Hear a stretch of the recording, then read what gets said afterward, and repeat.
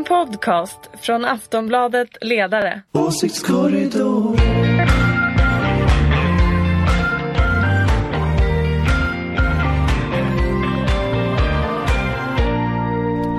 Hej och välkomna till Åsiktskorridoren. Nu är vi tillbaka. Det är fredagen den 27 april på förmiddagen när vi spelar in det här. Allt som händer efteråt tar vi inget ansvar för. Och vi är Ingvar Persson och Jonna från Aftonbladets ledarredaktion. Ja.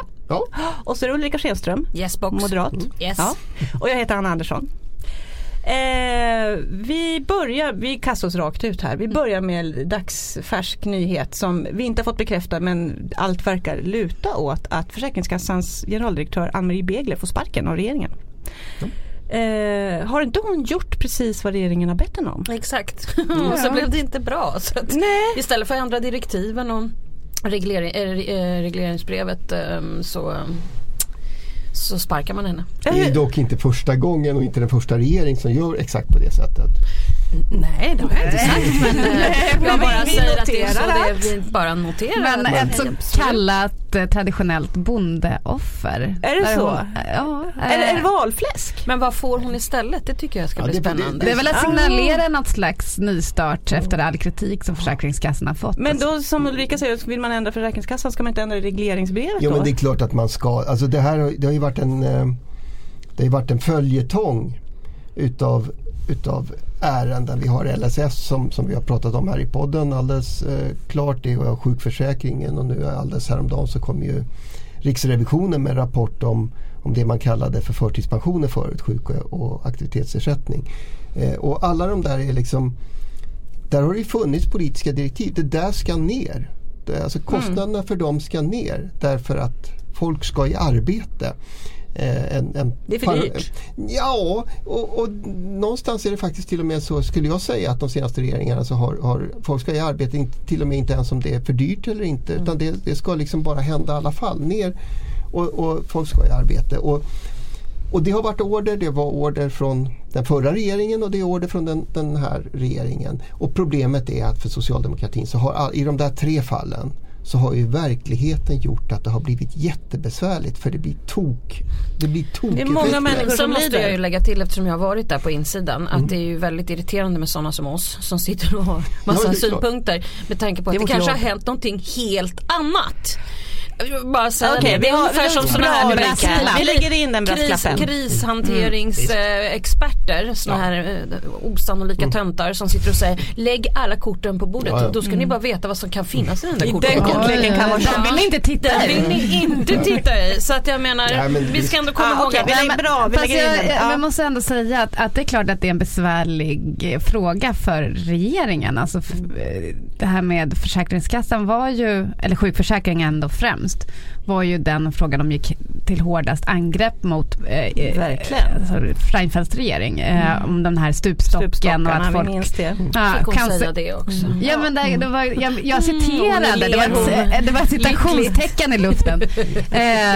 Men att något som inte var lika kul var ju det här med att cancersjuka eller svårt sjuka var tvungna. Vi ska ha en bortre parentes. Låt Jonna avsluta. Att svårt sjuka tvingades ut på arbetsmarknaden och så vidare. Och sen så nu slår det tillbaka på regeringen. Man tog bort den här stupstocken. Eller bortre tidsgränsen. Men ändå så har ju människor blivit utförsäkrade. Så att det är ju en jättebesvärlig fråga, och det här är. Men kommer det att hända? Alltså det räcker väl inte att sparka GD som sagt. Vad kommer att hända då? Nej, men det kommer ju att hända. Alltså Annika Strandhäll har ju varit ute nu och försökt balansera på det här i rätt länge när det gäller framförallt sjukförsäkringen, där det drivs en massa mål nu. Och vi ska inte reda ut alla detaljer runt det där. Det är liksom ett mischmasch utav många regeringar, så många ministrar, så ännu fler ministrar som regeringar faktiskt liksom ingrepp i det här, men som ligger kvar. Men allt det där ligger liksom i domstol nu, med fackföreningsrörelsens advokater på de sjukas sida och regeringens myndighet på den andra. Det är inte så bra för en socialdemokratisk regering att ha den situationen inför ett val, naturligtvis. Och då har Annika Strandhäll försökt sagt att men Försäkringskassan måste bli bättre på att förklara, som om det vore pedagogik det här. Att informera, tydliga information. Informera, allt möjligt sånt där. Och i min värld så tror jag inte att man informerar bort den här liksom frustrationen det över. Det tror inte jag heller. Utan det är nog en konflikt. Men många gånger så gör man ju såna här saker för att det ska se ut som om man är handlingskraftig, om jag ska vara riktigt ärlig. Det är lite roligt att Ann-Marie Begler är ju precis som en annan generaldirektör, vi har pratat om en del här, Dan Eliasson, en superrutinerad ämbetsman. Hon har varit på alla statliga topptjänster som överhuvudtaget finns, och hon ersatte Dan Eliasson på Försäkringskassan. Det är inte så tacksamt. Men hon har ju inte varit i samma kritikstorm som Dan Eliasson ändå. Hennes person har ju inte varit lika... Det kan man inte säga. Nej. Fast Försäkringskassan har fått mycket skit för sånt som ärligt talat är politiska beställningar. Absolut. Ja, det är det som förvånar lite. Men det ska bli spännande att följa dagen. Ja, precis. Som sagt, det kan hända grejer under dagen. Vi får återkomma då i senare poddar helt enkelt. Nu går vi vidare till de ämnen vi hade lite förberett. Vi ska prata om Centern och de ensamkommande. Vi ska prata om en ny sommarundersökning, och vi ska prata om att vi står inför 1 maj, Socialdemokraternas julafton. Vad kan vi vänta oss då? Vi börjar med Centerpartiet. I tisdags var det väl som Annie Lööf meddelade att de kommer att ge sitt stöd till regeringens lagförslag som ger 9 000 unga människor en ny chans att få asyl i Sverige. Den kommer alltså gå igenom riksdagen nu. Var det bra beslut av Centern det här? Att backa det här förslaget? Säkert för Centern, men jag tror ju att oavsett vad, och det är bara ett beslut, så är det ändå ett stort litet beslut. En stark symbol. Rent symboliskt kan man ju säga. Och det gynnar ju tyvärr Sverigedemokraterna det här, med tanke på hur mycket Åkesson kan säga hela tiden att Alliansen är splittrade. Jag tror heller inte sossarna är särskilt lyckliga. De har varit återhållsamma. För att jag tror nämligen inte sossarna hade tänkt sig att det här skulle gå igenom. Jag tror nämligen sossarna såg den här frågan exakt som man har sett på vinster i välfärden. Låt den ligga och hota lite så här, men låt det aldrig gå igenom. Och sen kommer Centern att förstöra allt det här. Och det här tror jag är ett miljöpartiförslag från början, och något som man har, du vet, sista dansen i Paris, ni vet, när man ska lappa ihop äktenskapet och sådär, tror jag.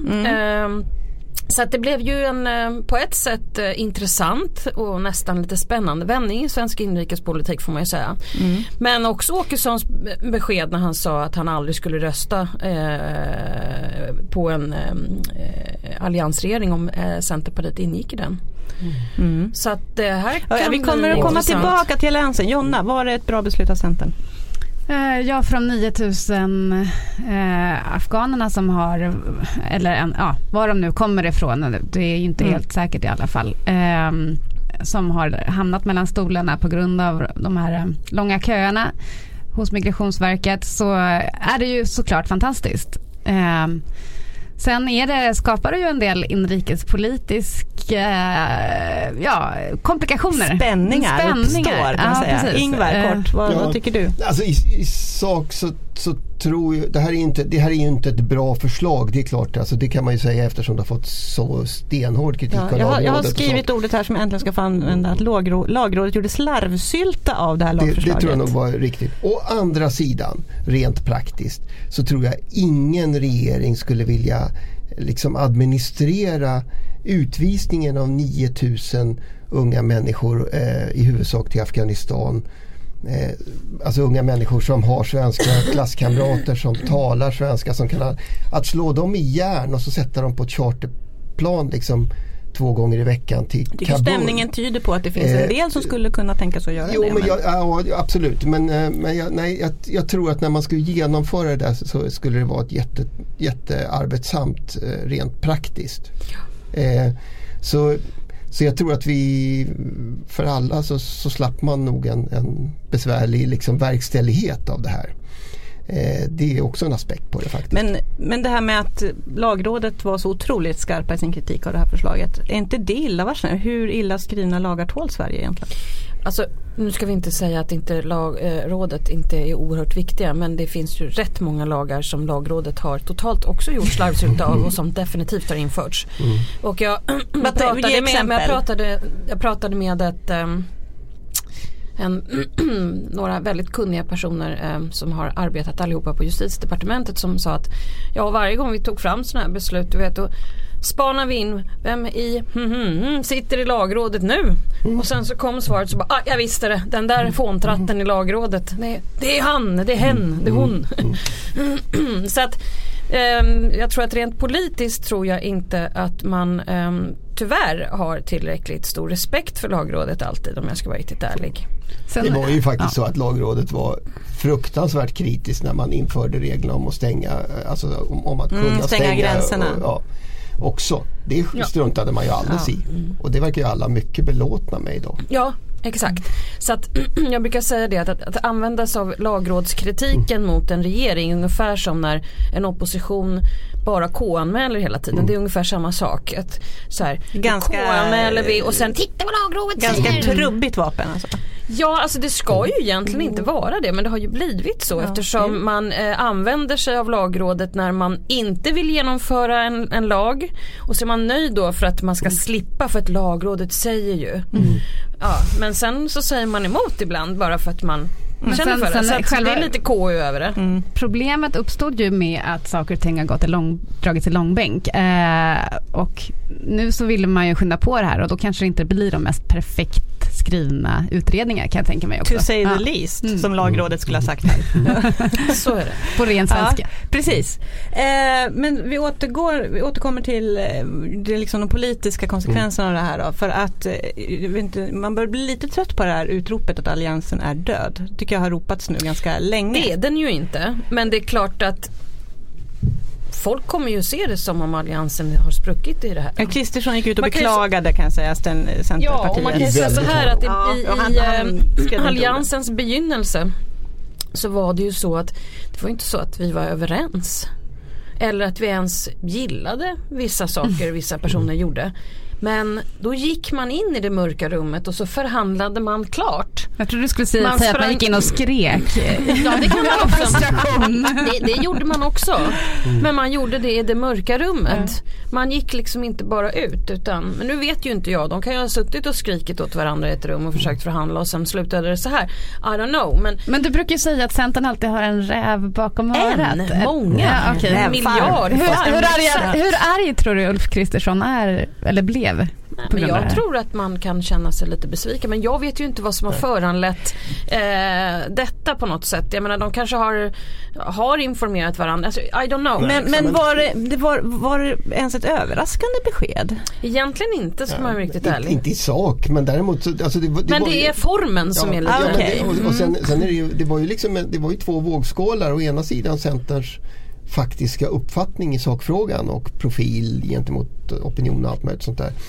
Å andra sidan det faktum att alla visste ju att man skulle få den här debatten om Alliansen. Så jag menar, de där två sakerna måste de ju ha suttit i Centerledningen och vägt mot varandra. Och kommit fram att vi klarar. Men det som hon klarar inte hem sin egen hemmaopinion, ska vi komma ihåg. Men för, alltså det jag tänker, Ulrica, som skiljer situationen idag och som gör det här intressant ändå mot när Alliansen liksom grundades, det är ju Sverigedemokraterna.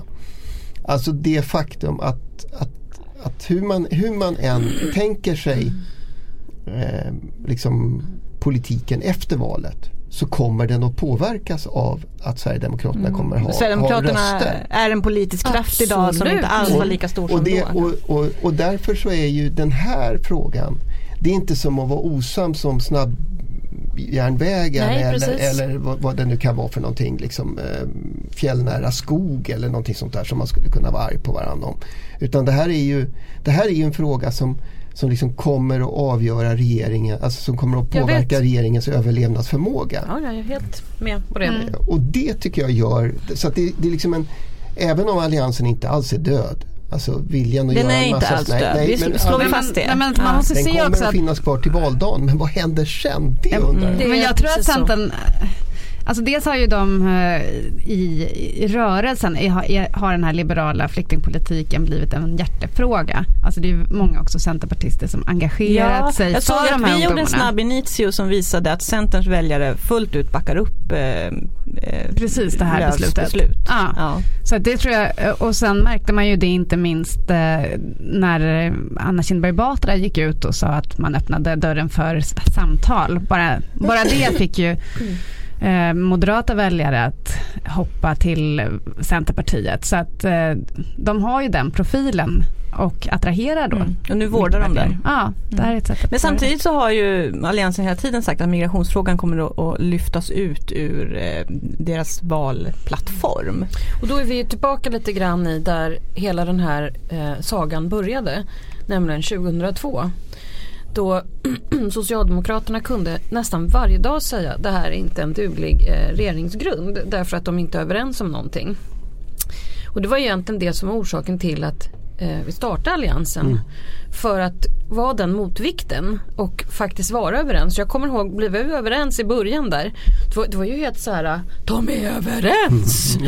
Och sen så gick det inflation i det där, så då var det så här, och nu är de fortfarande inte överens om energi, och så var det liksom 3 frågor, och sen tog vi fastighetsskatten i Almedalen, och så helt plötsligt så var man överens om allt. Till och med Folkpartiet var överens om socialförsäkringsbiten, och vi gick med på vårdnadsbidrag och sånt där. Och det var ju inte så att alla var lyckliga, men det var inte någon som var olycklig. Men man kompromissade. Men nu börjar ju det här luckras upp åt andra hållet, va? Då är det så här, nej men det här ska vi inte vara överens om. Men vi har ändå en allians. Så att, och det är lite farligt, va? Därför att då börjar sprickan komma. Sen man undrar hur trovärdigt det är i väljarnas ögon. Om man liksom... Och det är precis den jag tänker på. Vi kan ju sitta här och dividera det här i en timme. Och faktiskt ha hyfsat mycket erfarenhet. Men i väljarnas ögon så tror jag att det här inte ser så ut som jag tror att man själv tror att det ser ut. Jag tror att man ser, vanliga väljare tror jag ser det som, men nu har de spruckit på något sätt. Ja, men alltså Ulf Kristersson verkade ju ta det hela ändå lite med bero, för att han sa att han hoppas ändå att efter valet att Moderaterna och Socialdemokraterna tar... Han hoppas på en blocköverskridande där. Ja, precis. Och det verkar ju bli så mer och mer att... Och rent sakpolitiskt är väl inte osannolikt. Så tror jag att de står väl nära varandra nu. De har ju gjort det historiskt sett också i migrationsfrågorna. Ja, absolut. Men jag är väldigt oroad för att de både S och M stirrar sig för mycket blint på Sverigedemokraterna och därför håller på med såna här minaretfåntratterier och det här med religiösa friskolor och sånt där. Jag tror inte man gör det av övertygelse. Du har redan glömt de debatterna. Jag är helt säker på att man gör det för att man tror att man ska vinna tillbaka LO-väljare som har gått till SD.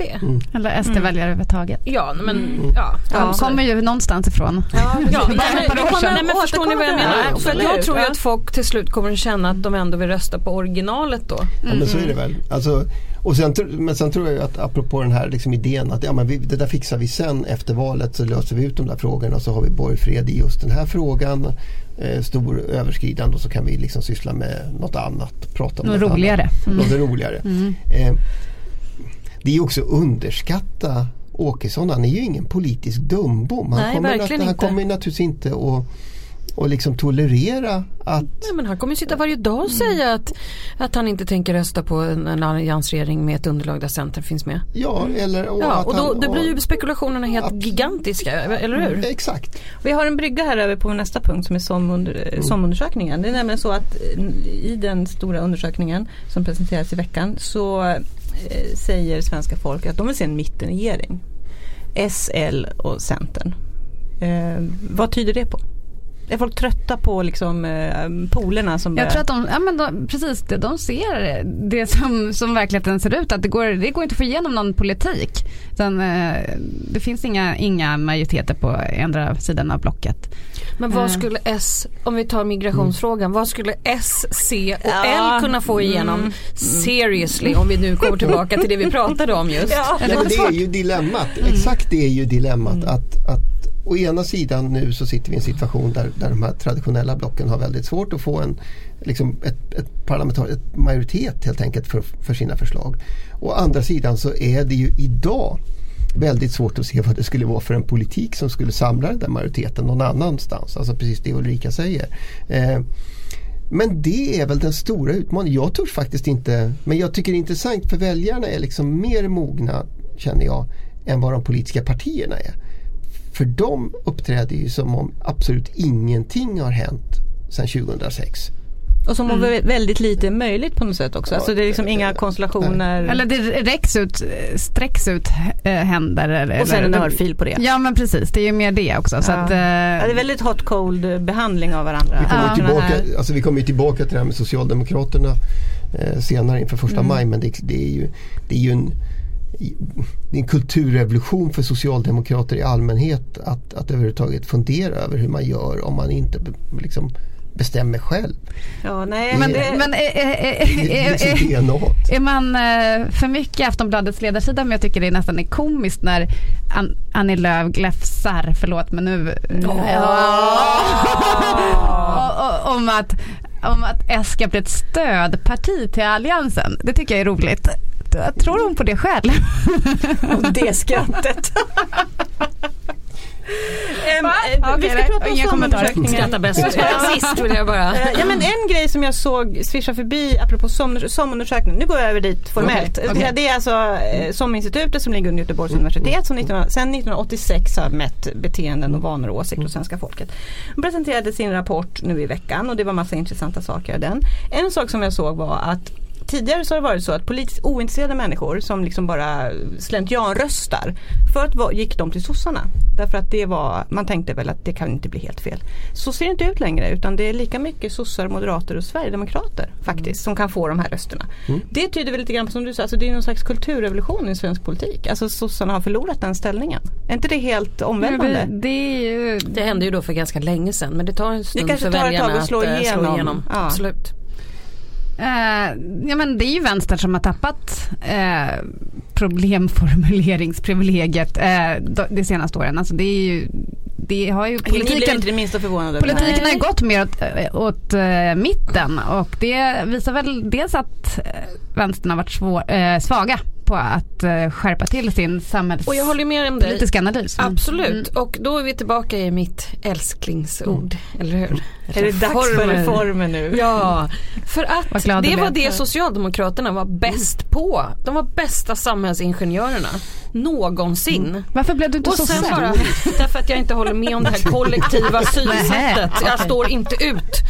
Quel surprise. Quel surprise.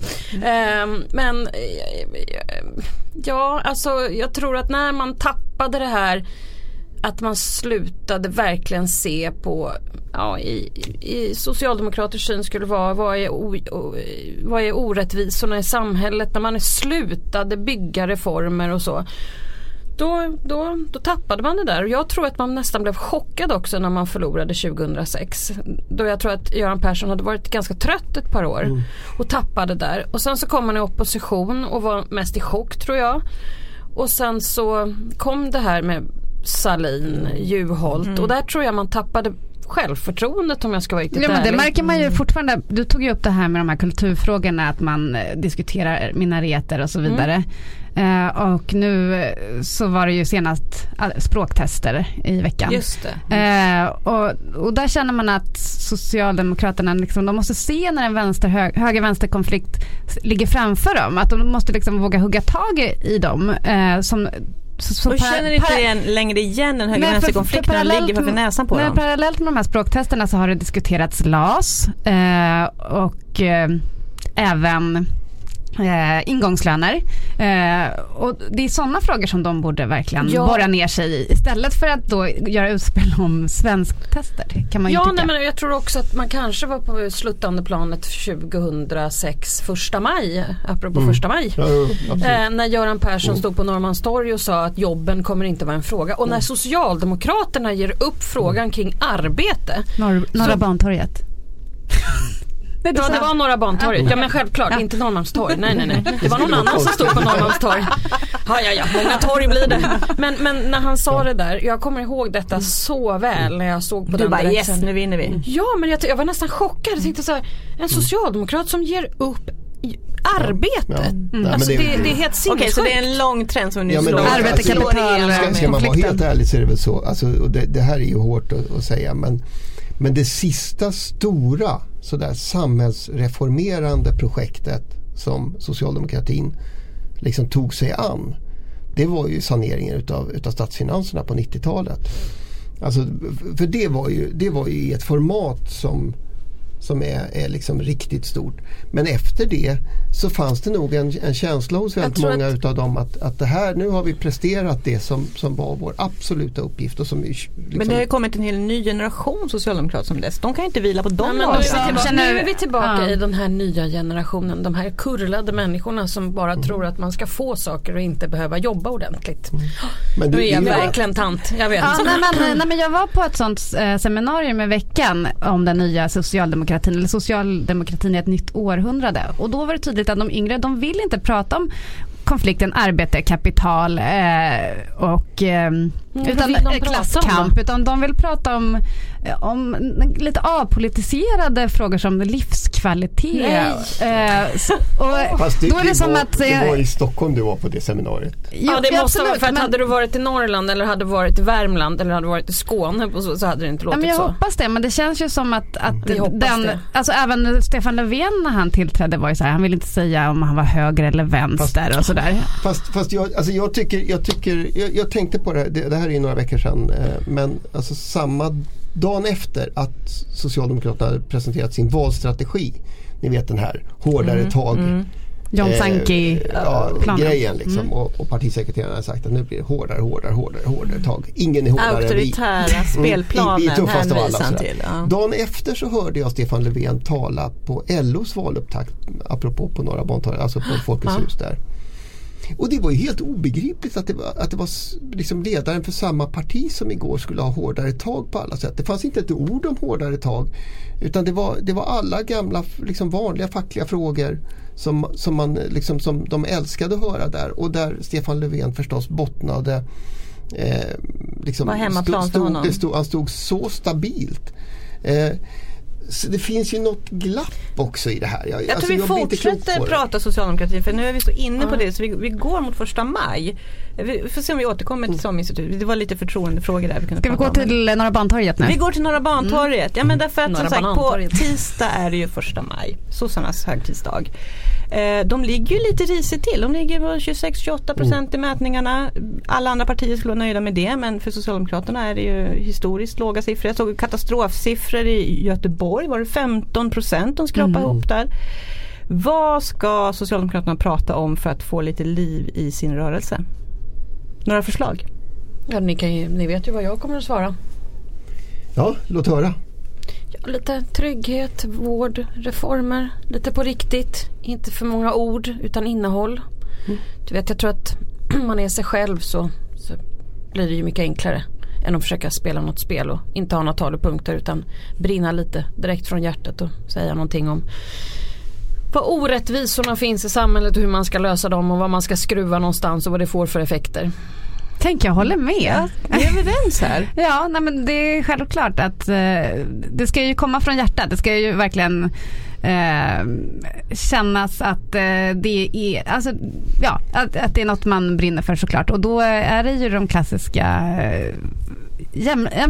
frågorna om jämlikhet är ju jätteviktiga, och där finns det ju mycket politisk energi också i det politiska samtalet. Alltså, vi vet ju att de ekonomiska klyftorna ökar, det påverkar allt ifrån människors hälsa, livslängd, skolresultat. Det går att göra en lång lista över det och hur man vill lösa det. Men kan man ta någon konkret fråga? För liksom alla är för jämlikhet. Vad ska han slänga in liksom? Har ni några? Ja, men jag tycker en sån sak som också livspusslet. Alltså, jag tycker inte om det ordet. Tidigt 2000-tal. Alltså livspusslet, det är medelklassen som har det är absolut inte. Det är absolut inte det. Det är otroligt många kvinnor som tvingas gå ner till deltidsjobb. Jag försöker alltså nu kasta skit på borgerligheten här, som också springer runt och tjafsar om livspusslet. Vi kan kalla det någonting annat. Men det är otroligt många kvinnor som tvingas gå ner i arbete eller bli sjukskrivna på grund av att de är utslitna för att de är tvungna att ta hand om sin familj. De sliter hårt på jobbet, där de får göra mer än någonsin och ta hand om sina sjuka föräldrar. Och där har ju borgerligheten sin lösning med rutavdrag. Men där tycker jag verkligen att S borde ha en egen berättelse. Men Jonna, vad jag raljerade kring var, jag håller helt med dig om att det är så. Det är bara att det här ordet, livspusslet. Nej, men jag håller med, det borde uppdateras. Det borde uppdateras, för det har blivit taget liksom av något slags Stockholmsetablissemang där man sitter och klagar över att det är så jobbigt, förstår du, och då måste jag ju köra honom till tennisen och sen är det juridskola. Du vet, det finns väldigt många familjer där det inte ens har råd att alltså, förstår ni? Alltså, det är det här jag tycker att politiken ska inte behöva hålla på och hantera människor som tycker att det är jobbigt att köra sina barn till olika dyra fritidsaktiviteter. Nej, men vi pratar om de här så det är kvinnorna som är tvungna att slita på jobbet, i familjen och med sina gamla föräldrar. Nu kan jag lite grann knyta an faktiskt till SOM-instituten ändå. För en av de grejerna som de visar var ju så här, män och kvinnors oro. Vad vi oroas för när du kommer att prata om just kvinnor och deras problem som man möjligen kan hitta politiska lösningar på. Så visar det sig att kvinnor oroar sig för i princip allt i samhället, inte minst miljö- och klimatfrågor. Den enda fråga där män oroar sig mer än kvinnor, det var ökat antal flyktingar i Sverige. Och man kan väl säga att den oron har man ju verkligen tagit på allvar i den politiska debatten. Kommer vi se... Fast frågan är, alltså jag är ju som ni vet väldigt tveksam till såna här undersökningar, för som du frågar får du också svar. Frågan är vad det är de är oroade för. Men det var en väldigt tydlig tendens, kan jag säga. Det är typ topp 10 av frågor du var orolig för, så låg miljö- och klimatfrågor olika på alla sätt liksom. Och ändå så är det just den här punkten med invandringen som man... Kommer man att ta kvinnors oro på mer allvar? Finns det inte en potential här? Men alltså, är det Ingvar? Ingvar, förlåt. Ja, nej, jag ska bara jättekort. Alltså, jag har i veckan, och så får jag göra reklam för det också, våran ledarsidan följer ju valrörelsen från Borås, som Borås röstar Sverige. Jag var nere där i veckan nu och pratade med dem inför 1 maj, och det är en sak som alla säger, det är, men man kan ju inte alltså politik kan inte bara handla om oro. Det måste handla om att göra någonting också. Och det sa vänsterpartister och det sa socialdemokrater, så alla som tänkte liksom demonstrera. Och då handlar det väl just om att formulera konkreta reformer, för att säga. Och kanske till och med reformer i en mening som vi inte har använt dem på ganska länge. Alltså vi vet ju att det behövs jättestora satsningar på sjukvården. Vi vet att det kommer behövas enorma satsningar på äldreomsorgen. Exakt. Vi vet att utbildningssystemet behöver liksom byggas ut och reformeras. Vi vet att bostadsfrågan, det finns så många konkreta saker. Och jag håller helt med Ingvar. Och dessutom måste vi få nästa generation att vilja bli poliser, sjuksköterskor. Ja. Alltså att vilja ta de här jobben. För jag tror att en tendens finns att man är lite för fin för att bli lärare. Man är lite för fin för att bli sjuksköterska. Alltså man måste nog... Men det har ju också med att de har fått sämre arbetsmiljö, arbetsvillkor. Men då måste man ju göra någonting. Och framförallt tror jag i vården, jag är inte så säker på att det är landstinget som faktiskt är bäst att hantera det här. Apropå också... Att du vågar säga det. Jag tänkte ju säga det, vi har inte sagt ordet. Nej, nej. Men det tog ändå 45 minuter. Ja. Nej, vi tror att Moderaterna i Stockholms landsting driver det bäst. Nu var det inte Stockholms läns landsting jag tänkte prata om, men rent generellt är inte jag säker på att landstingen är de som bäst organiserar vården. I alla fall inte. Nej, jag tror faktiskt inte det. Men i alla fall inte Moderaterna. Ja, nu fick hon säga det också. Ja, det var lite olyckligt det här. Jag bjuder på det. Okej, så det låter som att det finns ett smörgåsbord för Stefan Löfvén. Ja, verkligen. Ja, men verkligen. Det ska bli spännande. Det är tid för socialdemokratin. Nu ska de kliva fram. Vi får väl se på tisdag. Men Kolles tal är alltid roligast tycker jag att lyssna på. Ja, men alltså lägger man sig lite mer allvarlig och faktiskt försöker ta tag i saker och ting, så kanske det också rättar upp det allmänna samtalet mellan alla, om jag ska vara riktigt ärlig, och inte bara sån här symbolpolitik-diskussioner. Vi måste börja avrunda den här röriga podden. Förlåt, Ingvar, du ville säga något? Ja, jag menar, alltså, måste vi inte, vi sitter ju på nyhetsredaktion. Jo, precis, jag skulle säga det. Vi släpper alltid, för nu kom producent Patrik och visade upp en lapp här om att Nord- och Sydkorea har slutit fred. What? Det låter helt sensationellt. Vad innebär det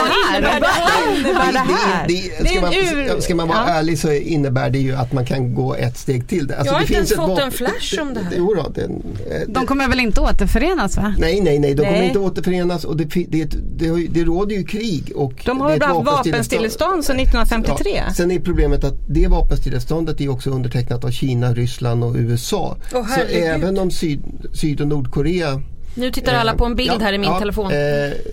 Har sagt att de ska sluta fred. Men det är ett stort steg för att faktiskt komma till en sorts normalisering. Sen, jag måste få säga så här. Funkar Donald Trumps utrikespolitik? Ja, men, varför är du så förvånad hela tiden? Alltså svensk media om amerikansk politik är faktiskt alltid nedvärderande om amerikansk politik. Men inte om amerikansk politik, men om Donald Trump. Fast men alla som är republikaner, om jag ska vara ärlig.